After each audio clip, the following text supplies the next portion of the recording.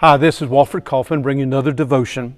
We love that Christmas message, don't we? From the book of Luke, chapter 2, verse 7, it says this, "And she gave birth to her firstborn, a son. She wrapped him in cloths and placed him in a manger because there was no room for them in the inn." There we see that beautiful message of those cloths in a manger. But why? Think about it. Well, had to, because the angels had already told the shepherds, hey guys, when you go into Bethlehem, you'll find this Christ child there wrapped in cloths and placed in a manger. How special that was. But think about it. Cloths, that you do know that meant rags, don't you? And then placed in a manger. You know what a manger is, don't you? It's a feeding trough. But why? I mean, to think about it, Jesus, the King of Kings and Lord of Lords, the promised Messiah, was born but placed in a manger, wrapped in those cloths. Why? He wasn't poor. Who was poor was us. See, Jesus wanted to identify with us.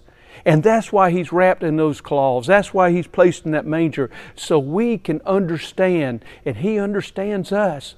But did you realize there's another person in the Scriptures, in the book of Luke, that wrapped Jesus in cloths? Did you not know that? Look over in Luke 23, verse 53.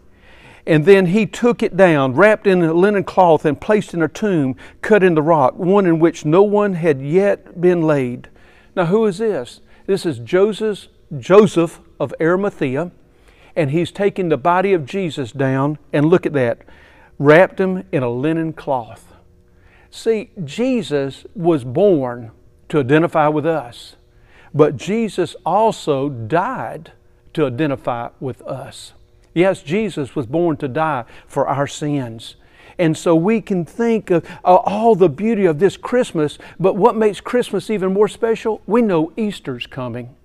We know Easter's coming, so we celebrate the Christ child, but let us always be celebrating the risen Savior who conquered that grave, that we now can identify with Him, and that we, one day, we can conquer that grave because of what Jesus has done. Well, Christmas is always special, but I tell you what, when you put that message of Christmas and Easter together, it is something very special. He came to identify with us. He also died for us. Let us celebrate that. Let's pray. Heavenly Father, thank You for the message of Christmas. But let us not get into just all the gifts and the parties and celebration, but the real celebration is You, Lord, that You conquered the grave for us. We praise You in Jesus' name. Amen. Well, celebrate. Jesus is alive.